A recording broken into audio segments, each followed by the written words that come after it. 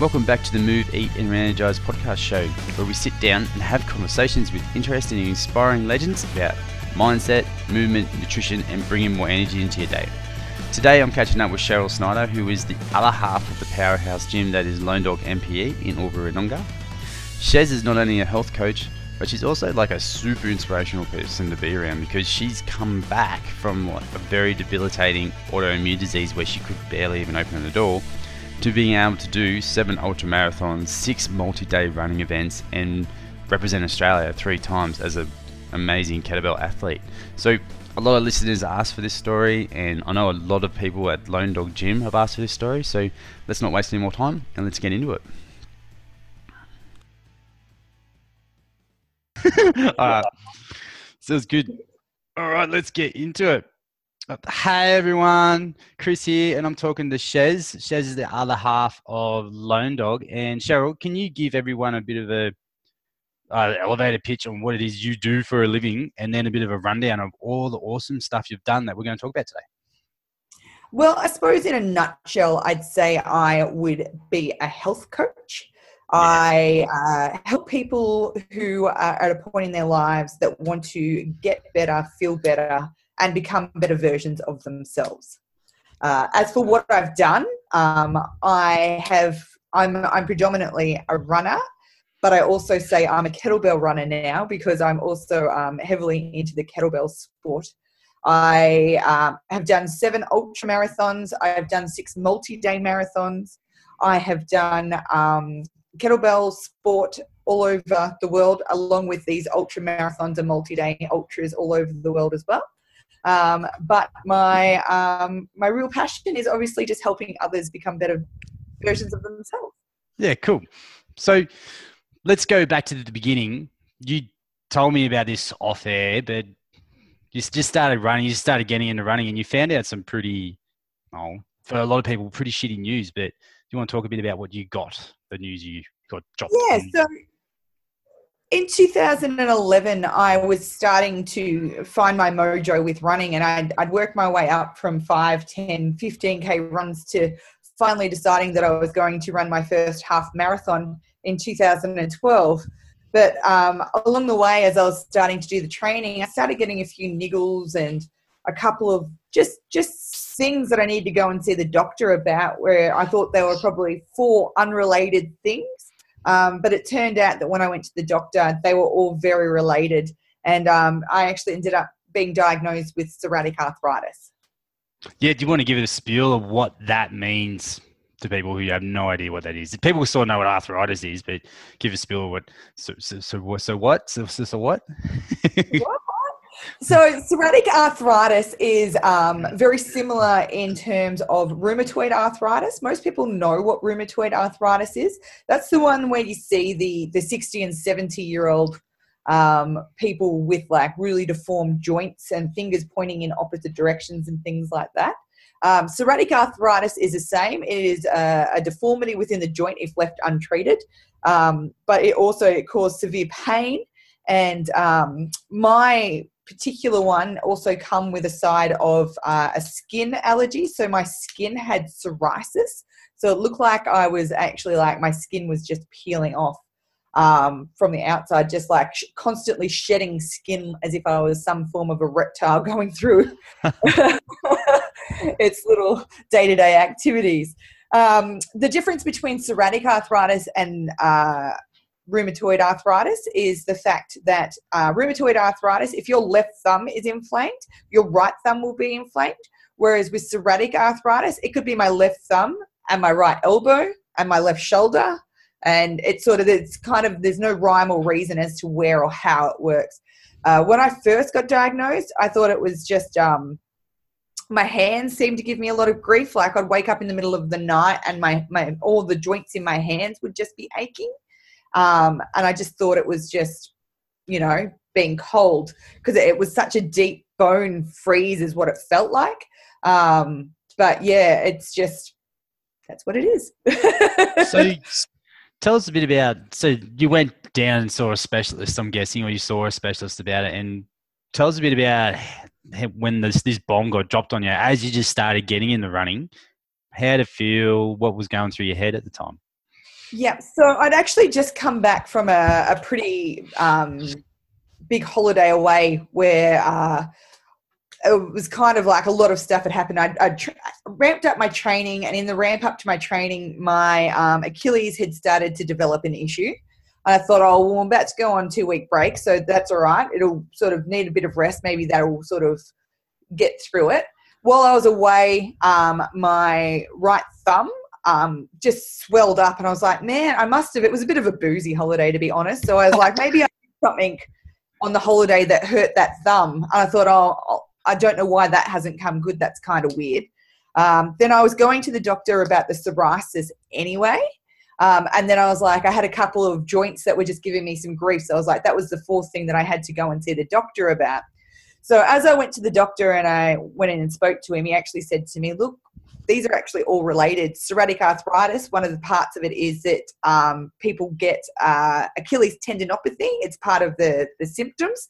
So it wasn't actually a running-related Achilles problem. It was arthritis-related Achilles problem. Yeah, wow. The psoriasis was part of the arthritis. Apparently it's something like 3% of people that have psoriasis will develop arthritis and vice versa.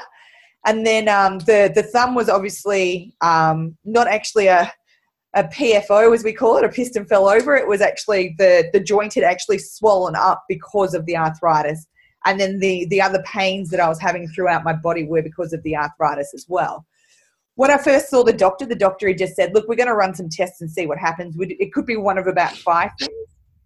And he was actually originally testing me for multiple sclerosis. So I was actually... when he come back, it was like multiple sclerosis, arthritis, lupus, and a couple of those sorts of things. So when the tests come back and said that it was actually arthritis, it's kind of a weird thing, but I was kind of relieved because I was like, I don't want MS and I don't want to have lupus and understandably. all these things.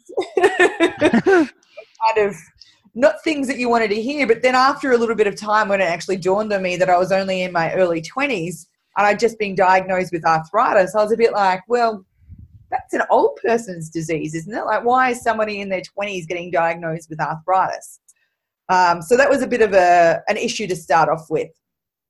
From there, he started putting me onto some steroids. So yeah, it was, cool. I was being cycled on steroids for the arthritis. That sounded weird. You said steroids. I'm like, yeah, cool. No, not what I meant. Sorry about the steroids too. And then in that time, he'd sent me off to go and see a specialist. But there was obviously a waiting period to get in to see the specialist as well. In that time, obviously, over that time, in that process, I was just like, it's not that bad. Like, people who have arthritis, sort of go through these waves of stuff. I'm like, I don't think I have it. Like, I think it's a misdiagnosis. So I kind of went through, 5 signs of grief. Yeah. Clearly in denial. And then I went and seen a specialist, and at that stage, I was in pain, but the pain was only in the morning, and it wasn't too bad. It was manageable, and I could tolerate it. That being said, I do have a pretty high pain threshold, I've been told. So went in and seen a specialist, and he started putting me on all these different concoctions of drugs, which all had health complications as part of it. So one of the drugs that he put me on was methotrexate, and when you get a prescription for a drug that the sticker on the outside suggests that if you're not taking the drug that you shouldn't handle the packaging, it starts to ask some questions as to why you're ingesting such a medication. Yeah, wow. So these were all the first sort of things where I was just like, something's not right here, not loving this whole process sort of thing. Anyway, sort of 6 months was going on, and instead of actually getting better, I was getting worse. So in that sort of 6-month period, I'd gone from just having aches and pains and a few niggles to now not being able to open up my back door because I couldn't grip onto anything. And I remember one morning trying to open up the back door and just being like, how can I not open this door? going out to my car and trying to turn the key in the ignition, and my thumb, as I was pushing the key to turn, I couldn't put any pressure on it. So I had to actually try and turn my key in my car with a fist, which is just ridiculous. And all of a sudden I sat there and thought to myself, I'm taking all of these like medications, and the steroids were just making me either really, really hungry, and I'm someone that is always loving food anyway, or just really, really angry. And I remember getting like really bad road rage one day and thinking, wow, I've got to get off. I've actually got roid rage. So I just like, everything was irritating me. People breathing, I just wanted to punch them in the face. Like, it was just this horrible concoction of change in hormones and these drugs and everything that they were putting me in. And I was actually getting worse rather than getting better. So I decided I'd do some research and actually found out that who my doctor had actually sent me off to wasn't a rheumatologist. It was just more of a GP specialist. So as a doctor, he couldn't actually give me, as I found out down the track, he would never be able to prescribe me the drugs that I actually needed that a rheumatologist could have actually prescribed for me. Yeah, wow. Yeah, so that was a long journey. Yeah, well, the straw that really broke the camel's back was when I went. Analogy. Yeah, I know, right?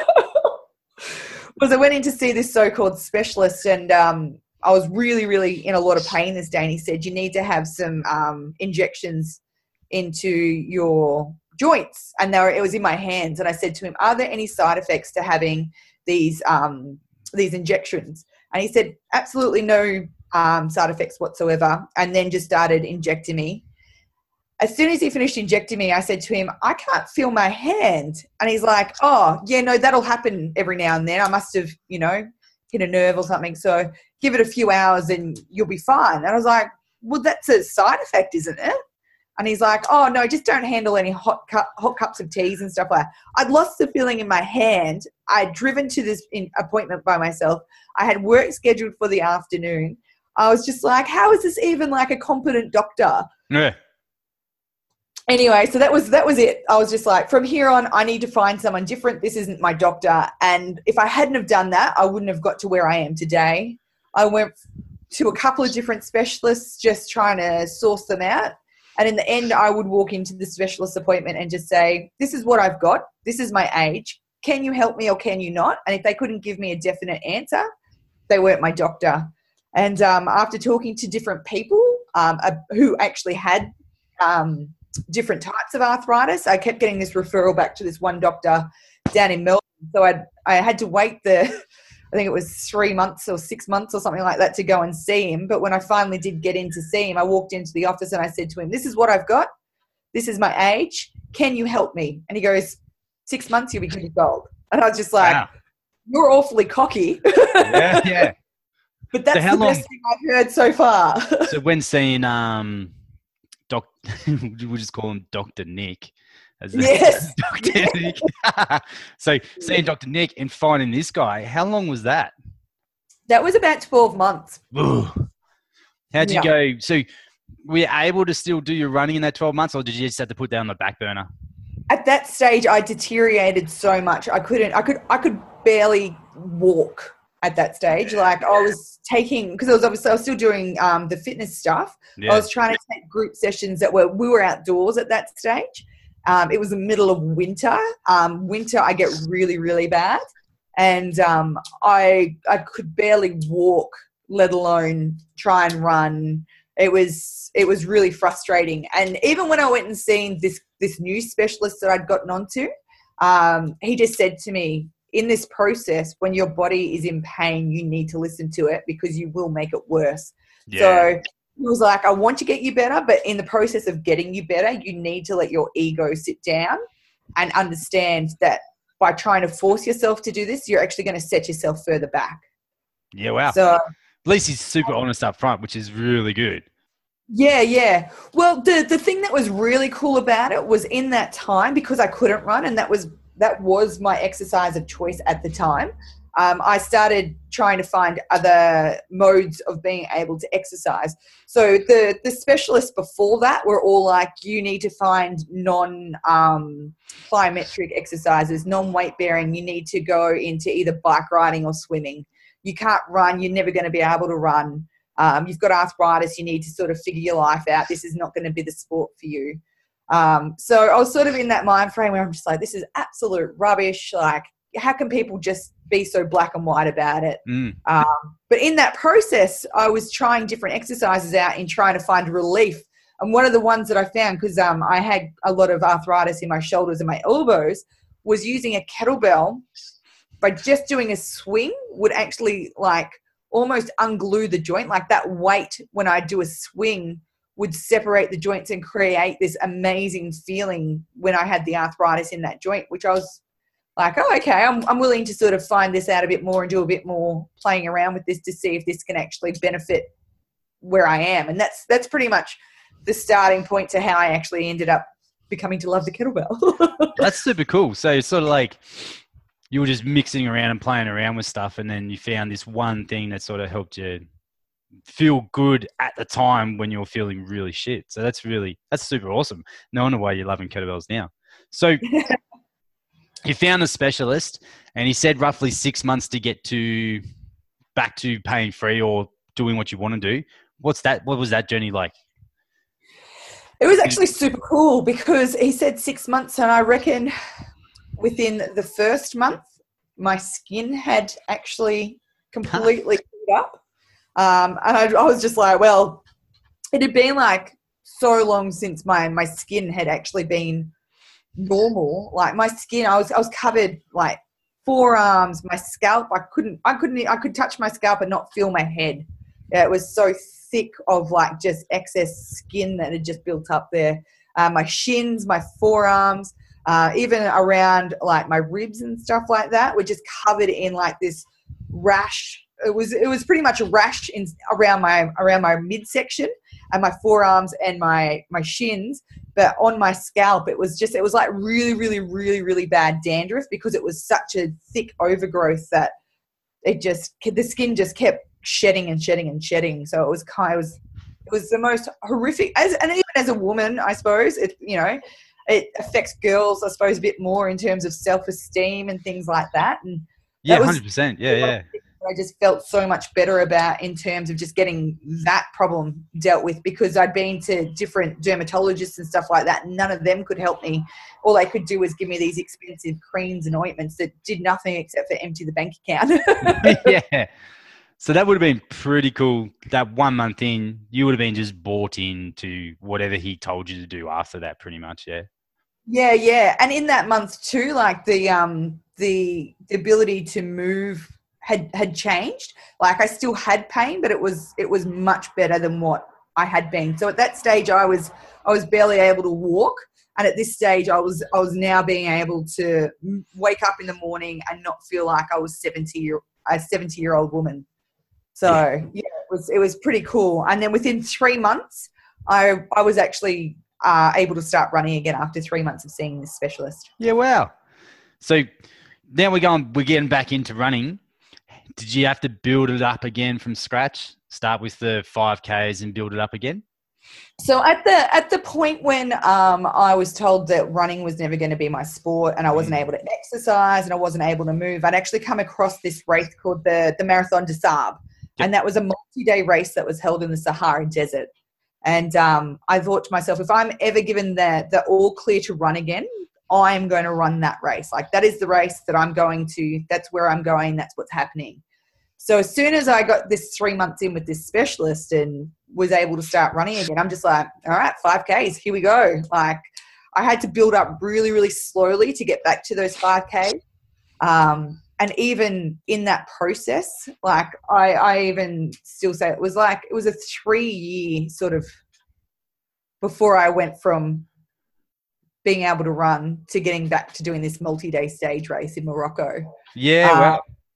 So I lost a lot of speed because obviously it was no longer about being able to run the way that I was running before, because it was running to stay within my bubble. Yes. Which was really different because previous to that, I would just go out and run hard all the time. I had to change the way that I had to run, and it was less about being able to run fast. It was more about actually being able to enjoy the fact that I could run. Yeah. There was a lot of days, a lot of cold, dark days when I'd be driving to work, looking at other people running and being like, if I ever get that chance to run again, I'm never going to sleep in on a winter morning when I have the choice to be able to go out and run. Or, there was always that motivation behind it where you were like, I always took that option for granted, where, training started to get hard. So you'd skip out on training for a sleep in, or you just miss a session because, it didn't really matter. Yeah. So it kind of helped that drive a lot more, because you're able to understand what the impact of being able to do that was. Yeah, it's kind of like we as humans, we take a lot of stuff for granted. And you had this running thing that you were getting so into and it got taken away. And then getting it back, you're like, oh my shit, I'm never not going to do something because this is amazing. I can do it again. That's really cool. Yeah.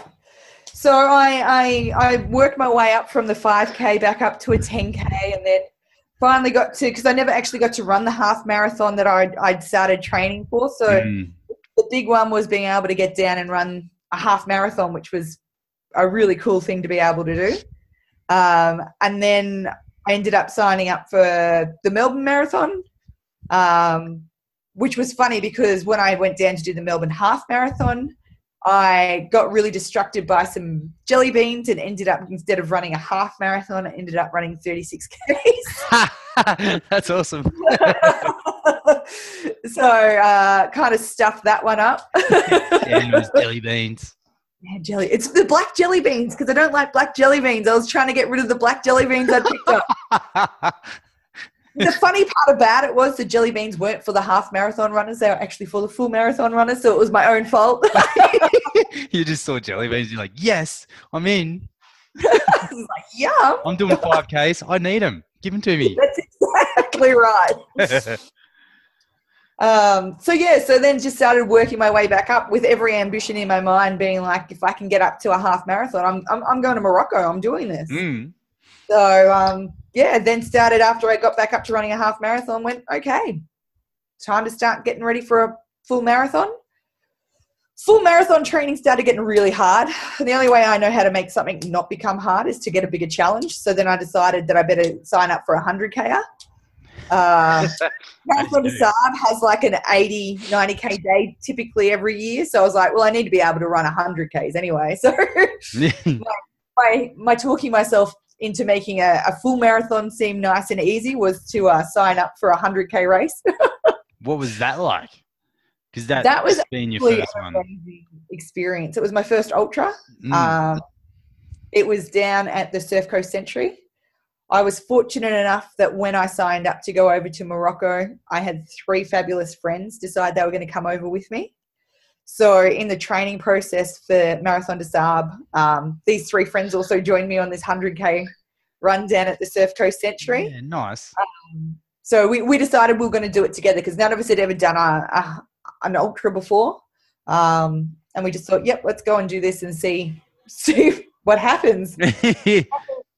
That was interesting in itself because we got to find out some pretty random things like hallucinations, fueling, timing, how everybody copes under stress, pressure, and sleep deprivation. Yeah. It'd be a big eye-opener. Yeah. So that was actually the first time I ever had a hallucination when I was running. Again, not health promoting, but all part of the process to get me to where I am today to be more health focused, because as someone that's had their body ruined through disease and then gone and tried to ruin their body after they've been given the all clear to go ahead, I've decided that now it's time to start looking at the body needs to be looked after, and again, not taking it for granted. We need to consider where we're going to be in 20, 30, 40 and 50 years. Yeah, and I reckon we're going to come around to that again, but I want to go back to Morocco. So you got there. Tell us what it was like. This is the big thing you wanted to do. It was nothing I ever thought it would be. It was the first time going to an African country. It was the first time heading over towards Europe. It was the furthest I'd ever traveled away from Australia. It was a country I had no idea about. I was grateful that I was able to do that with some really good friends, because I think I would have found that really difficult to do by myself, going over there that far away to that kind of a culture as well.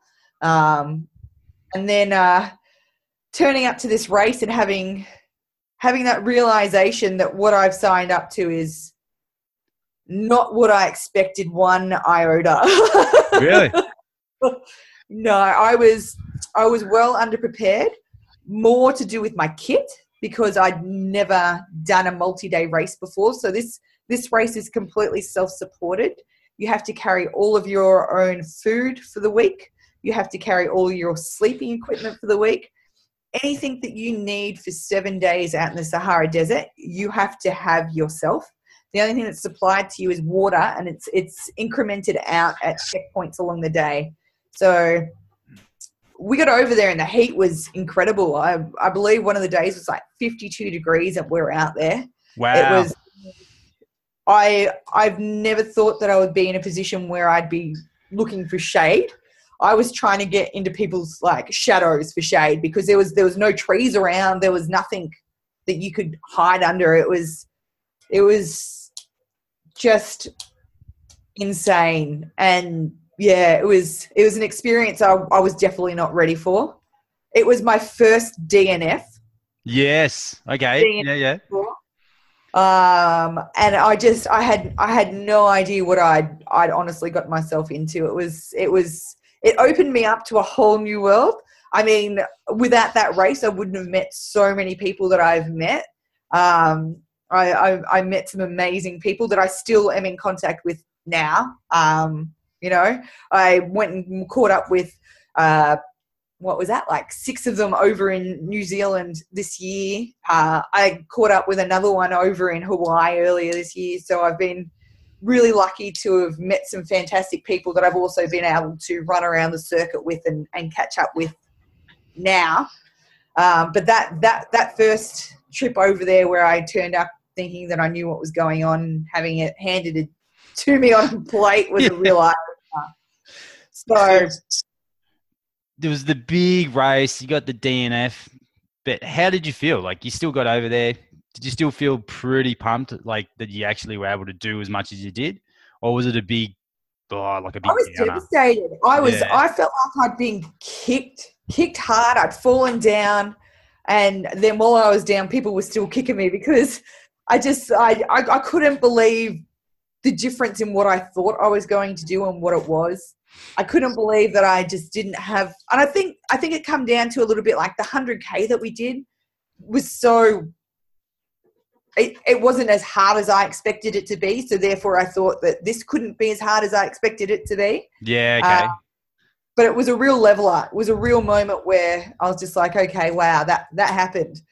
But at the same stage, even though I felt like I'd been handed it to me, I was adamant that it wasn't the end, and I, under no circumstances was I not finishing that event. And that's why I just went, I'm coming back next year to do this, because I can't not finish this after what I've been through to get here.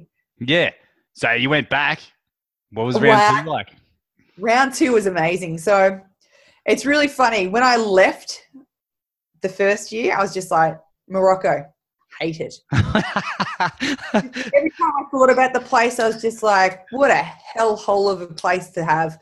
Who would ever want to go over there? What a complete crappy culture to live in. Like, just think about it. And then I was just like, oh, I can't believe I'm training to go to a place that I absolutely despise, absolutely hate. You know, just had that complete disarray about it. But so that luckily, was like anger training for like the whole year to go back there. Yeah. It was anger training where it was like, I want to beat this race, but at the same time it was this thing where I was just like, I need to get this done, because this is not where I need to be. I don't want to spend my time in a country that I don't even enjoy being in, doing something that, you know, I might not even finish. So there was like this whole doubt in my head the whole time. But again, I was fortunate enough because that first year I got along with so many of the Aussies that went over there. I'd become really good friends with quite a few of them, and Dion Leonard was one of them. Some of you might know him from Finding Gobi. He's the gentleman that found Gobi over in the Gobi Desert Race. His name. And me and him he was going back the following year. He and his wife, Lucia, had actually competed that first year. They were my tent buddies. And he knew that I was going back the following year to try and get some redemption. And he was going back, and there was a couple of other guys that were in the Australian contingency. So there was Jakey Coates who was in there. There was Sean, and then Pooley, my mate Richard Poole from Sydney. Yeah, they were all in there, and they were all going back. And we decided that, you know, with the modern greatness of technology, we were all able to still stay in really good contact. So along with my friend Anthea, who also had a unfortunate DNF over there in that first year, she decided to come back with us, and we'd formed our tent, and we had 12 months to train, and train we did. So had these guys where you were talking to them on a weekly basis about training strategy, food strategy, pack strategies. So I was a lot more in the know. I'd had it set out so that I knew exactly how much my bag weighed on day one, how much it would weigh after I'd had breakfast on day two. You know, I had all these increments done, and I actually had to become quite compulsive about it, to the point where in the 2 weeks prior before leaving, every day I would unpack my bag and repack my bag just to make sure that I knew what was in there, that I didn't have anything that I didn't need, and that I was just mentally prepared for what I was about to go in for. It was like I was prepping for war this time. That's so cool, though. Yeah. And the funny thing was, I went over there, and the whole time with this bad taste in my mouth that I was going to hate it and it was going to be horrible and all this stuff. And then I just remember on the first night before the first day going outside of the tent. So these tents that they put you in, it's not really a tent. It's just a big wide sheet that's just stuck up with 2 sticks on either end.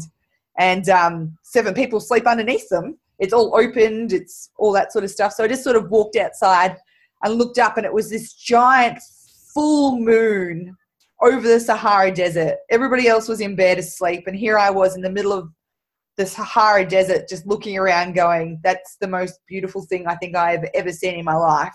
And from that moment, my mindset had changed from being angry and not wanting to be in the country to being like, oh, wow, there's some stuff that might actually come out of this. Yeah, that's super cool. And I sort of think the way you prepped for that year moving into it, it was like you were preparing yourself for the absolute worst, and then probably in the back of your mind, hoping for the best. Prepare for the worst, hope for the best. So you had everything in your head, like as much as you can in your control, you were ticking your boxes before you started.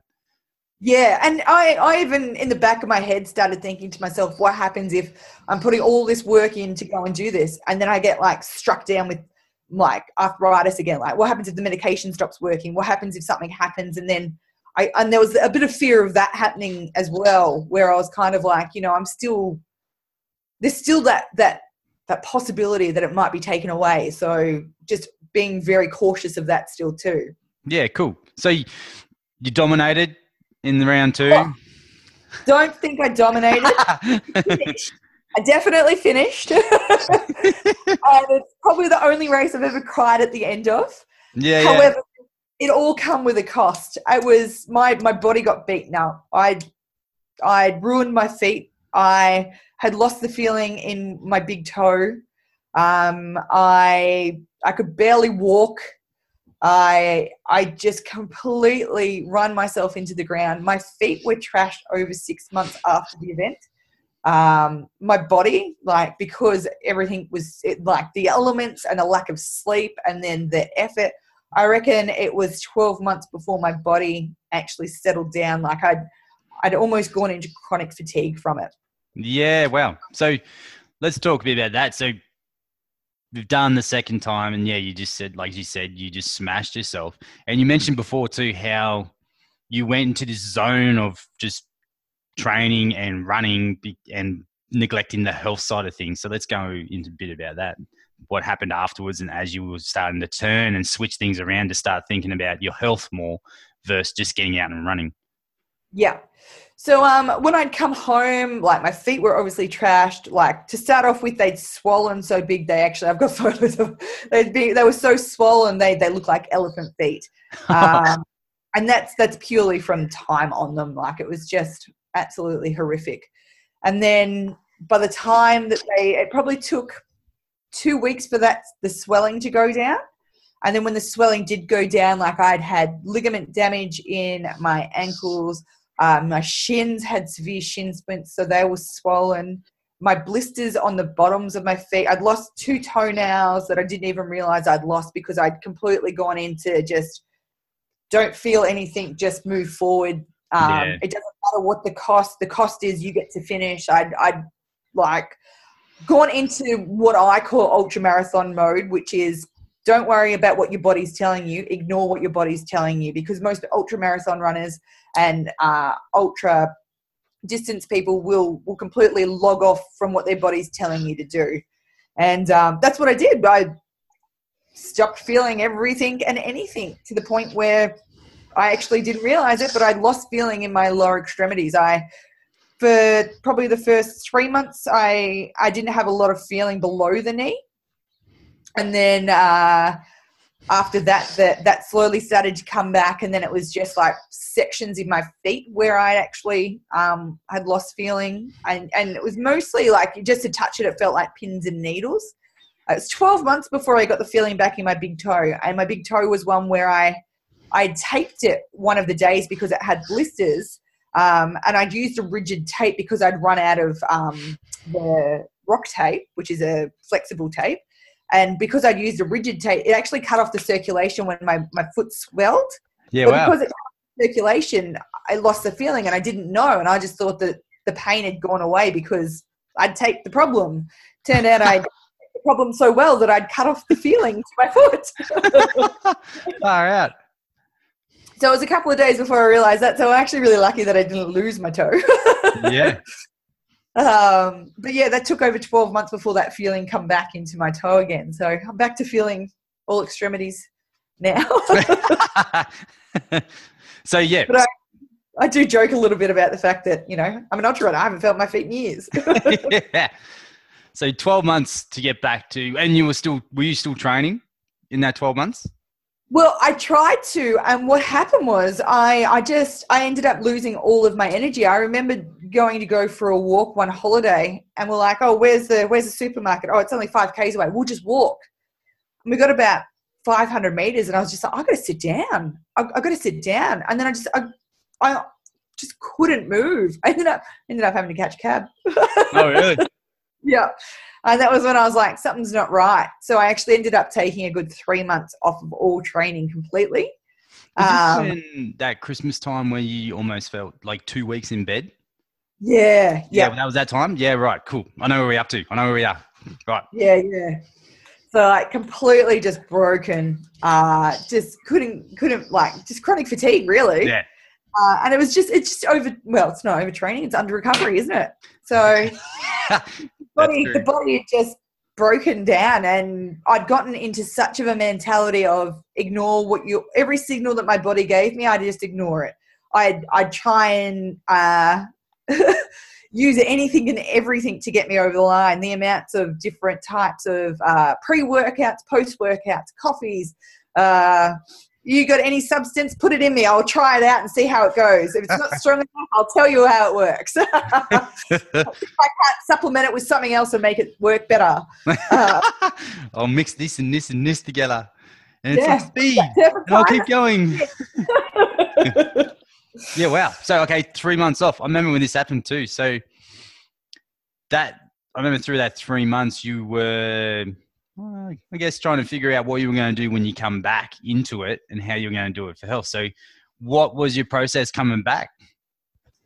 So coming back from that, I just thought to myself, I wonder, like, taking into account, like watching, and at this stage, I'd started watching other guys that I knew in the scene same thing, chronic fatigue, saying it was either chronic fatigue, it was adrenal fatigue, it was just, they caught some kind of disease where they'd just been struck down and they just didn't have the energy to do it. And then you started looking at them, the ones that were doing multiple things, and then they'd start DNFing more. You'd watch the races go along and you'd see people really start to hit walls where they shouldn't be hitting walls, or you'd see people train really well and then go into an event and then something would happen.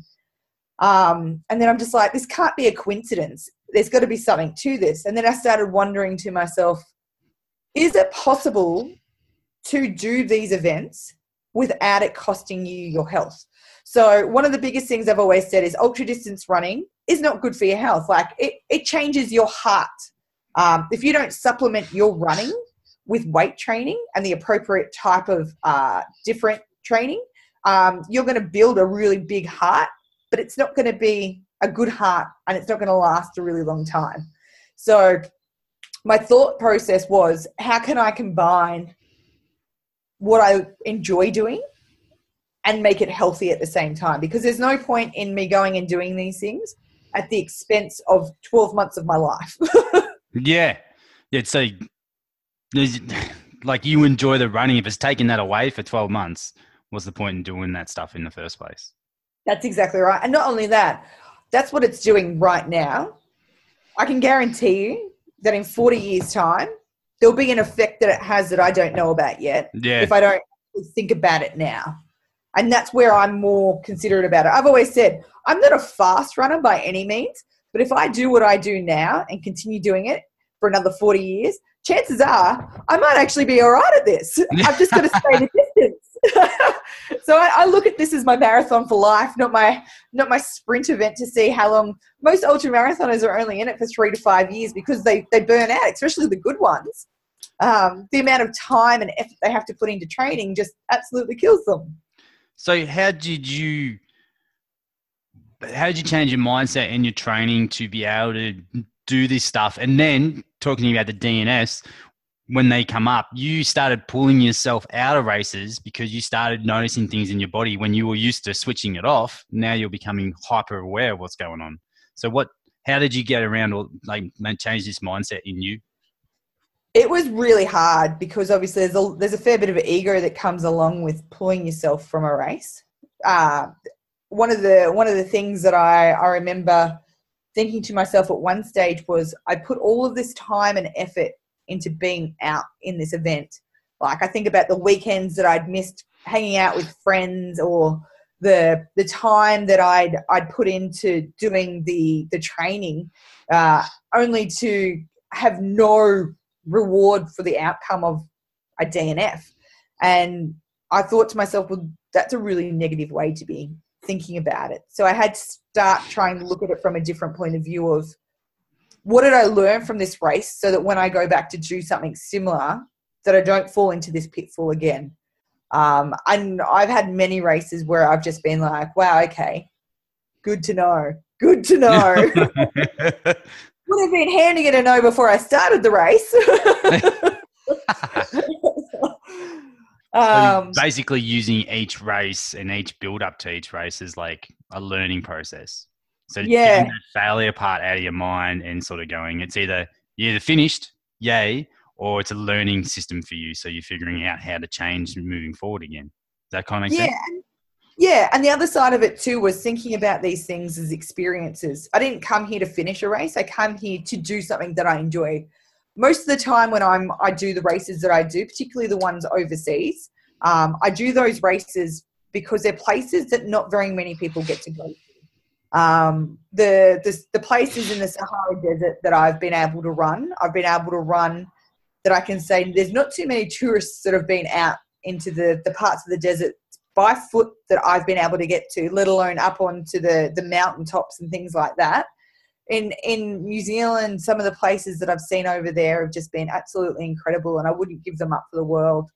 Same in America. So in the States, some of the places that I've seen over there has just been absolutely, like, you can't get that experience from being driven somewhere or from not actually putting yourself there. And that's where I had to sit back and go, I got to still do something that I really enjoyed that I would not have been able to do if I didn't come and do this. Yeah, that's kind of cool. So you're taking your mindset from being I'm Cheryl, I'm an ultra marathon runner, to I'm Cheryl, I like experiences. I like experiencing. I'm Cheryl. I like stuff. I like stuff. No, that's good. So let's talk about when you're on these massive trail runs, what's kind of stuff's going down? Like you said, hallucinations and lots of weird stuff's happening, which I could imagine. Well, I can't actually. Never done one, so I can't really imagine. But yeah, what happens? What's kind of random stuff happens? Well, without putting anybody in the shit. I've had a couple of random ones. Well, obviously you get to witness some people going through some pretty rough situations. Luckily, I haven't been in all. I've been in some situations, but not all of them. The body does some pretty miraculous things in the middle of high intensive long distance running. I've seen people that have ended up having stitches done in the middle of nowhere where they've fallen over because just pure fatigue's kicked in. They've cut themselves open and just been lucky enough to have a doctor on site that they've just come through, stitched them up and sent them on their way again. I remember going through the Moroccan desert, me and Anthea, on the long stage, and we'd gone through the night and it was the morning and we were heading on out. And it was so cold. We'd wrapped our space blankets around us in skirts, and we looked random as hell because it was so cold. And this guy come up to us and we just sort of sat down to crouch because the wind was blowing, and it was the only time that it was cold the entire time that we were there. And this guy comes up and just says to us, "Girls, do you have children?" And we're like, "No." And he goes, "Well, think about your future children. If you stop now, you don't want them to spit in your face when they're older." It's a really random thing for someone to say. Like, why would our children spit in our face? It's like, what kind of culture are you from? It's very strange. Hallucinations. The first hallucination I ever had was at the Surf Coast 100. I thought I was a penguin. Who was with me as well stopped me in the middle of the course and said I had to stop because she could see a moat. Like there was a castle and a moat on the beach, and that we were going to fall into this moat.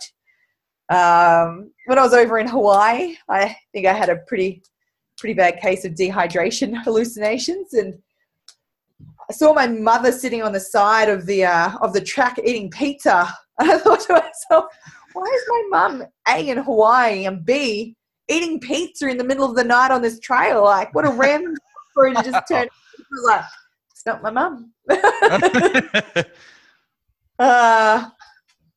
What else have I had? Like random stuff. Oh, I've crossed paths with a rattlesnake. Really? So yeah, over in the States, we were told that the snakes in the States were not aggressive or territorial, and if we saw one, as long as we just sort of like didn't antagonize it and left it alone, it'd just continue on. But this one snake in the middle of nowhere decided that it was going to be territorial. And I walked up, seen it, went, "Ooh, snake," step back. And then I'm like, oh, they said don't go off the track because if you go off the track, you're actually more likely to run into more snakes, especially if you're in the cactus areas. There was cacti everywhere around us. I thought, yep, rattlesnakes are going to be all around here. So, okay, stick to the track, move forward. Not territorial. It should have moved on. Take a step forward. This time it starts to leach up, and I'm just like, oh, you're angry. I step back and go, oh, okay. Try for the third time. Go forward. Rattle starts rattling. It's up, sitting up high in strike position. I'm just like, oh, no, that's not for me. Step back, and then I'm just like, there's nothing I can do here. Like, I have to go around. Ended up trying to go around thinking, I'm going to run into so many snakes. It's not going to be funny, but it was all right. Apparently, I was one of two people in that race to have come across a rattlesnake. They're like, trust the Aussie to find the snake. All right, so you started doing the running and then it got taken away from you and you started playing around with bells. So let's talk about how bells come into your life and how you started representing Australia as a kettlebell athlete. Yeah, okay. So started playing around with the bells because I was finding out that it was actually like helping the joints in terms of like almost creating a distraction in them. So obviously they become a little bit more of a fundamental tool that I would use more regularly. I'm not really a weight trainer, so I'm not somebody that particularly likes to go into the gym and start lifting weights. I am your typical runner that just wants to go out and run, even though I know that that's not the best thing for me. So in this process, started playing around, and I was like, oh, okay, kettlebells seem all right. Shannon had started recently working for the FTI, AIK at the time, and they'd started getting involved with the GS Sport. One of the guys there, Peter Kirk, had organised to get one of the Russian lifters over, and I thought I'd go and have a look at this sport and see what it was like. And I was sitting there watching it, and I was like, I can do this. Like, I'm pretty sure I could do this. So I think it wasn't very long after that I decided that I was going to have a crack at it. And, yeah, ever since then, I've kind of been addicted. Yeah, so much so that you and Shannon are now head of GS Sport Australia now, aren't you? Yeah. So I'm now the president of the GSAA somehow, and not sure how that actually happened. That was never on the plan and never part of the plan, but somehow ended up doing that. But again, it's led me to some pretty amazing opportunities. I've been able to represent our country at the sport in Ireland, Kazakhstan, and Seoul. I've represented on both an amateur and a professional level. I've managed to get a couple of Australian records along the way. I've managed to meet some pretty cool people within the country and the world. And again, one of those ones where these people that just keep sort of popping up at different places, where it's amazing that you can meet someone from the other side of the world in one country and find yourself with them in a different country. Yeah, it's super cool. So you said you've got some records. Tell people about your records and explain like how much of a big deal it is and like how challenging this sport can be. Oh, it's not really much of a big deal because not too many people know about it. So let's see. Well, I recently had one record broken on me. That was a short-lived record. Oh, tell us about that one. It was all right, mate. It was all right, mate. So, as part of being the president, we decided there needed to be some more uniformity and unity within the sport. So we started putting together some records because the record keeping was pretty loose. But there were a couple of records that were wanting to be known because, particularly in the professional, the 24 kilo snatch, for example, there were some women that were starting to really get up there and starting to hit some numbers that not many people in the world had actually hit previous to that. So we started doing some research to find out what the records were, and we found out that the 24 kilo, as far back as we could go in the snatch, the biggest record I think was 63 reps at the time. And then after doing that research, the whole thing was the girls that were currently competing with 24 kilo snatch were just trying to beat the 100 rep, because that's a kind of a big deal within the sport. Well, it was. It's got a lot higher for the Russian girls now, and there's a couple of Europeans and Americans now getting up into the high hundreds to 200 rep range. So that's short-lived. Yeah. But, last year I ended up being able to bang out 96 reps with the 24 kilo snatch, which is still the Australian record. I've got the one-arm long cycle record for the 16 kilo, which I think was 130 or 140 reps. Ad-libbing now. I think the 16 kilo snatch, I've got the Australian record for that, 188 reps. And I got that actually at the Dublin comp. I've also done that in Australia as well. I had the Australian record for the 2-arm long cycle, which was 8 kilo. It was originally at 102, I believe, and I ended up getting it up to 111 is what it was. I got 111 reps out down in Tasmania, and me and one of the girls were having a bit of a laugh about it. She's like, I'm coming for you. I'm going to get that record. Not only did she get the record, she absolutely smashed it out of the ballpark. I think she got like 142 reps or something like that. So that's going to be a tough one to beat. And she did that after doing a 30-minute set with a 12 kilo one-arm long cycle. So I was pretty impressed at that. Yeah. And then I think that's all the records that I've got at the moment. But yeah, they're kind of cool to be able to look at now. We're starting to really fill in the blanks within Australia for those records to mean something and become a little bit more special in terms of they're going to be harder to break as the years go on. And I think having those records too is a great thing for people to be able to aspire towards, because you don't know what the target is. You're kind of just throwing bells around for the sake of throwing bells around. One of the things I do like about the kettlebell sport is that it was up until sort of going off to Worlds, for me personally, it was just such a self-competitive sport. Like, I didn't care what other people were doing. It was more about, I just want to beat me and get the reps that I want to get so that I know that I've done better. And even on a community level within Australia, nobody is ever thinking that somebody shouldn't do well, even though we are competing against each other. Everybody wants to see someone succeed at the sport, because someone succeeding at the sport means that we become better lifters around them because of that. Yeah. Which is something that I find is very rare within a lot of sports. Like, there's usually not that support behind each other. Whereas with the kettlebell sport within our community, people just want to see people succeed. It doesn't matter what it is. We all understand that you get under the bell and it hurts from about 3 minutes on.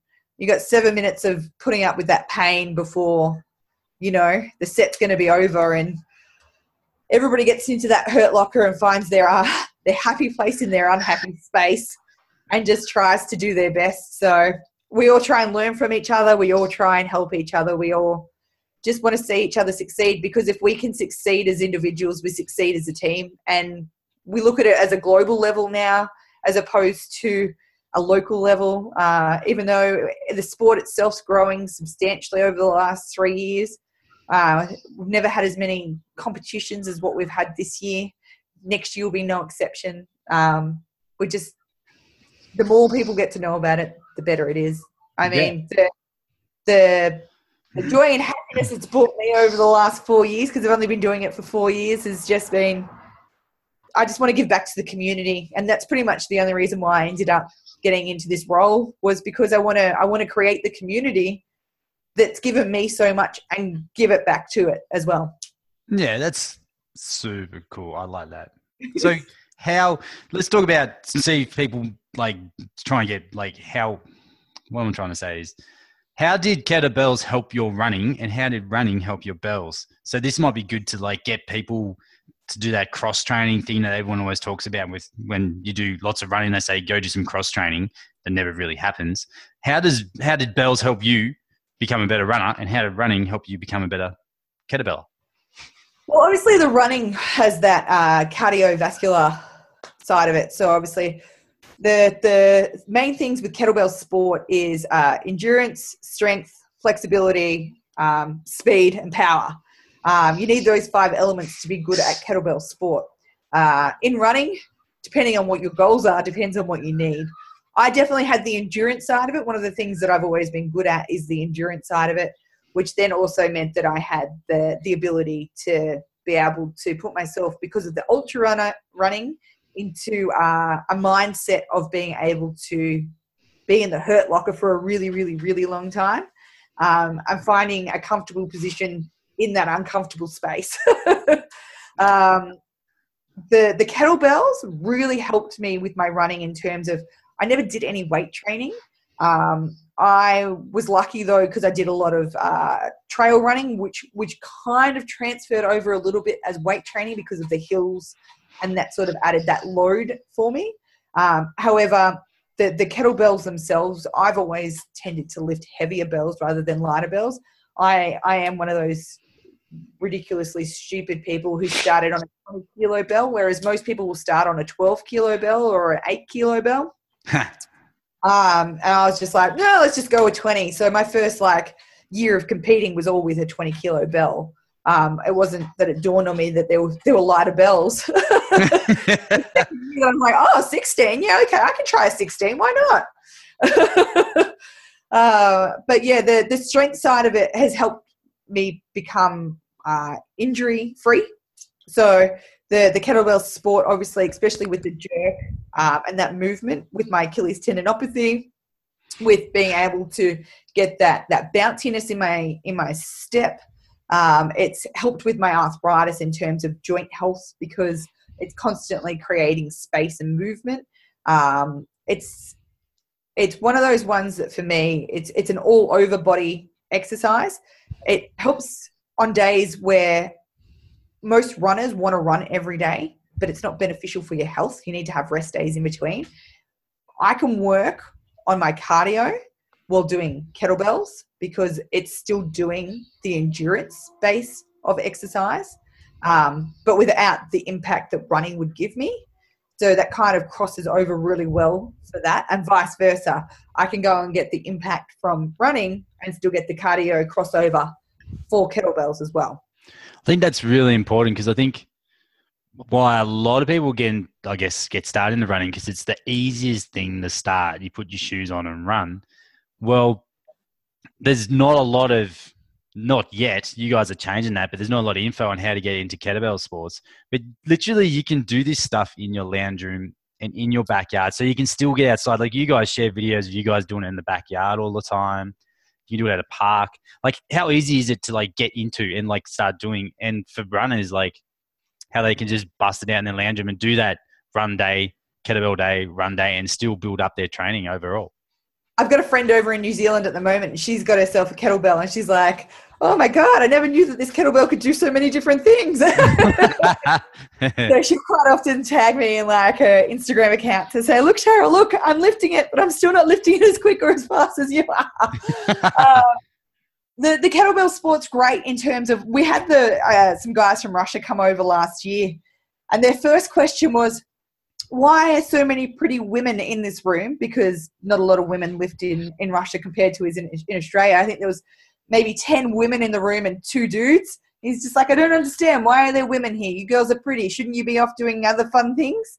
And then they're like, why do you girls do kettlebell sport? And their first thing was, all you need is a square meter of free space. Every house has a meter of free space that you can have around you and not have an issue with. So it's great for people that have got young children. It's great for people that, you know, only have short amount of time or don't want to buy a lot of equipment, that, you know, all they need is one piece of equipment and you can do so much with it. The main thing with kettlebell sport is getting your technique right. Yes. And not doing heavy weights too soon. The biggest problem we see with people is injury, and it's because they try and ego their way up the weight scale faster than what their body's actually able to do. So a bit of humility goes a long way with obviously kettlebell sport and ultra running. Yeah. And not only that, you'll find it much more enjoyable if you take the stress out of the sport and actually just allow yourself to process along the way. We see people quite often get up onto a platform and expect a result without doing the work. It's a sport that you need to have put in a lot of work to get out of it what you actually intend on reaching. It's an endurance sport. Endurance sports aren't something that you step onto a platform and absolutely kill at unless you're a freak. Yeah, exactly. Like that's outlier stuff. When you see when you see all those things on YouTube and Instagram and about these people who just pick up something and become awesome at it, that's outlier stuff. When you think about 90% of the population, we have to practice the skill to get better at the movement. And I think what's really cool is what you said is like, it's really easy sport to get into, but as long as your technique's sound, which everyone knows what a butchered kettlebell swing looks like and things like that. And it's kind of like, so what you and Doggy do GS sport training at Lone Dog in Albury, but how long, like we sort of say, like most of the people that listen to the podcast are like busy, so they won't be able to do a massive commitment. So give an example of like how many sessions to get the technique down and then they can start playing with themselves. It's a tough one. This is like, it depends. Sorry, I was just having a little bit of a laugh of how long before they get to play with themselves. Yeah. Whatever you like, whatever feels good.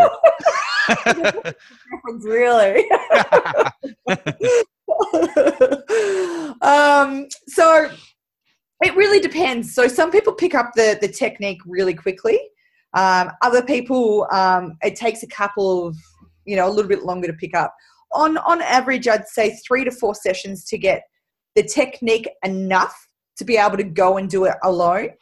And then after you get those 3 or 4 sessions to get the technique down pat, you kind of need to go away and practice it for a little while and then come back and then have another session. So a lot of our sessions that we do via online, we'll have the guys, they're usually people that have done something either with us before, so they know the technique to start off with, and then we'll do a Skype session with them to talk about the technique, or have it set up so that if we travel a lot, if we're in the town that they're in, we can organise to actually do a in-person session with them while we're there. Most of the time we find it's not too hard to get that sort of side of it done, but even just the Skype one, it's if you've got someone that can communicate well and even on the level that you need to be communicated with. Some people like to be told, some people like to be shown, some people, have to see it written down or told in a different type of analogy to get the actual idea of what you're telling them. That will depend on how well they take that training. But yeah, very much so. 3 to 4 sessions you'd want to have with a coach in person before going off and practicing those techniques on your own. At that point, you could start a program where you could do your own at-home program. I mean, for example, training itself for me this week, my session's 15 minutes. Yeah. Like that's 15-minute sessions. I'm done. And Don't have anything to do. 15 minutes, I'm in, I'm out. It's 5-minute warm-up, 5-minute set, 5-minute cool down, a little bit of stuffing around in between. Yeah, I think that's the biggest thing about it, and the coolest thing about it is like people have this thing about they have to be doing fluff for an hour. You get this, do kettlebell sport, get in, get the work done, and you go about your day. It's a lot of work in a very short amount of time, and your body adapts to it really, really well. And when you think about it in terms of learning the sport to start off with, when you first start learning a new technique, doing the repetition for a long amount of time wrong. Yeah. It's the way to learn something anyway, unless you want to learn how to do it wrong. Yeah. So going and doing something and focusing on that technique to start off with for a short amount of time is really good for your brain and your body. And then coming back and trying it again when you're fresh, because they do take it out of you. And after 15 minutes of throwing a weight around, you're going to be tired and fatigued, both physically and mentally. So you want to be able to take that break to come back so that you come back and you're trying to do that movement as best as you can. Yeah, and it's kind of when you look into the flow state stuff, which kettlebell, I reckon, kettlebell sport, to get really good at it, you got to get into a nice flowing movement pattern. But they always say when you get to the flow state, you should finish feeling fresh, because you can come back and you'll press save on whatever it is you just did movement wise, and you come back and you pick it up again really quickly. But if you move into fatigue state, you press save on average form and average movement, and you bring that back into your next session, and you have to rewire that all over again. That's a really hard one for people to get around. But when they get it, it's like, it feels really good now. It's the same as the running coaching. I always say to the guys that I coach with the running, most of the guys are so surprised when they come back to me and go, oh, I did that run you asked me to do on the weekend. I felt like I could have gone for hours. Perfect. That's where you needed to be, because if you go to the end of that and you feel like you need to have a week off, you've done too much. You've gone too far. You're outside of your bubble. You're not in a happy place. You've been for a really long time. Because like Jez actually did my running program for the Ultra Beast before Theo was born. And we had moments like that all the time where there was one run I would go out and I was like, I could do that one forever. And they're the ones I still do now when I do go out and run. And there was other runs where I went outside my bubble and I blew my calf and stupid stuff like that. But yeah, again, knowing those outlines and where you need to be, without you doing that stuff, but you wouldn't have learnt that and there would be no buy-in, right? Yeah, exactly. So it's sort of like, if you told me to stay inside my bubble and I just did it, and I'll be like there's that point where there's a thing that gets talked about where you're activated. You start something. There's a certain thing in your head before you start something where you're like, this is the thing I'm looking for. And once you get that thing, you like straight away, you do anything that a person ever tells you ever again. So that was the point for me, was like going out and running, and like, it doesn't have to be in the suck the whole time. When I could go out, listen to a podcast, and I was just enjoying going out for a 3-hour run in the trails, walk in the trails, and just enjoying it versus just going out and absolutely destroying myself and not being able to do anything for another 2 days, whatever it ends up being.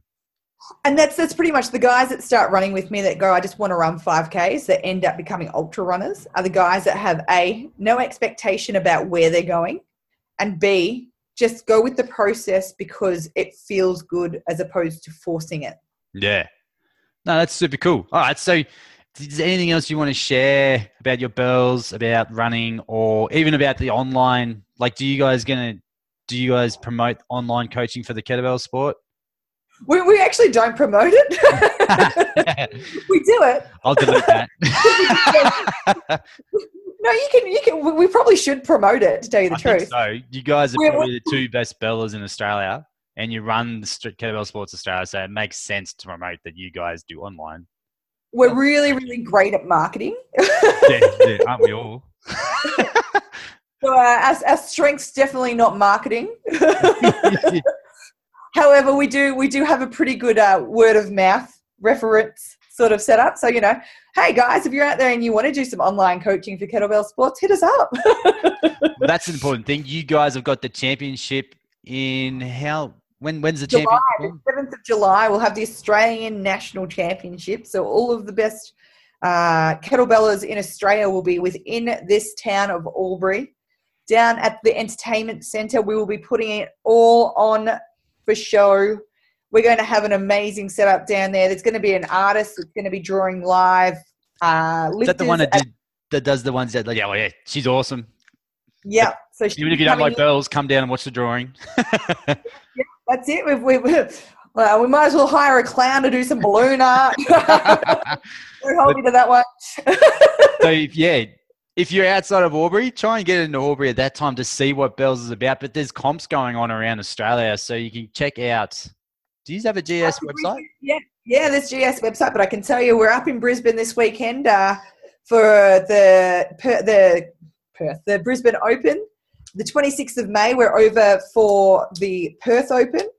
The 2nd of June, we're down in Melbourne for the Melbourne Open. And then on the 7th of July, we're here in Albury for the Australian Nationals. So that's what we've got coming up for kettlebell sport within Australia. That's pretty awesome. And then if you end up going along to any of those ones, you will pick Doggy and Cheryl out pretty easy. They're the ones running the show, and you can run over to them, give them a hug, and then a weird kiss on the ear, and then ask them about kettlebell sports. Pretty much just lick the earlobe and move on and move on. That's how we all say hello in Albury. All right, is there anything else you would like to share with the crew? I don't think so. It's pretty amazing. You told us so much awesome stuff about your journey, which is really cool. It's super inspiring. Like, I reckon a lot of people are going to be like, if they feel like they're in Sucktown at the moment, it'd be good to sort of listen to and see what you come through and what you're doing now and how you sort of kept finding a way forward, which is cool. Well, I suppose the finish to it is that I just finished the Alps to Ocean Ultra and was able to come home and within 2 weeks win state titles at the New South Wales state titles kettlebells. So not only was I able to come home from doing a 330K race, within 2 weeks of coming home, I was competing on a platform at optimal level. So I'd been able to prove to myself that not only was multi-day racing possible without killing myself, but I was also able to perform at a high level in kettlebell sport within 2 weeks of finishing such an event. So within 3 weeks of finishing that event, my body was back to normal enough that I could run. Which is pretty amazing when it's like, when money's not on the line for this stuff, like when you're not getting paid to do this stuff and it stops becoming a health thing, it's a money thing. That's super important. Like, you've built this massive capacity to do this stuff where you can go off and do multi-day events and come back 2 weeks later and perform, compared to before where your capacity wasn't as big, or you were just moving outside the capacity that you had and the recovery was taking 12 months. That's a big knowledge bomb for everybody, I think. Yeah. Yep. So that was 330 Ks as opposed to the 250 Ks that blew me out for 12 months previous to that. So yeah, that's amazing. That's super cool. All right. Thanks, Ace, for jumping on the call. You're welcome. Thanks for having me. All the info to find Shez and Doggy and JS Sport and Lone Dog, that'll be all in the show notes. But yeah, that was an awesome chat. Thanks, dude. Thanks for listening to the Move, Eat and Re-Energize podcast show. If you got value out of it, or you know anyone who will get value out of it, or you just want to be a super awesome person, please go to iTunes, leave a review, and share the show around to everyone you can. Share it on social media, send it an email, whatever you can do, because the more you guys share it, the more we can grow and the more reach we can have and help people become strong, lean, and awesome. If you are stuck at the moment and want help, we are right now doing 3 free 30-minute phone calls for everybody who wants one. And we'll go over how to get you started on the journey to becoming strong, lean, and awesome, and the best version of you. All you have to do is go to our website and click on the link. Give 5, get 25. Thanks, guys.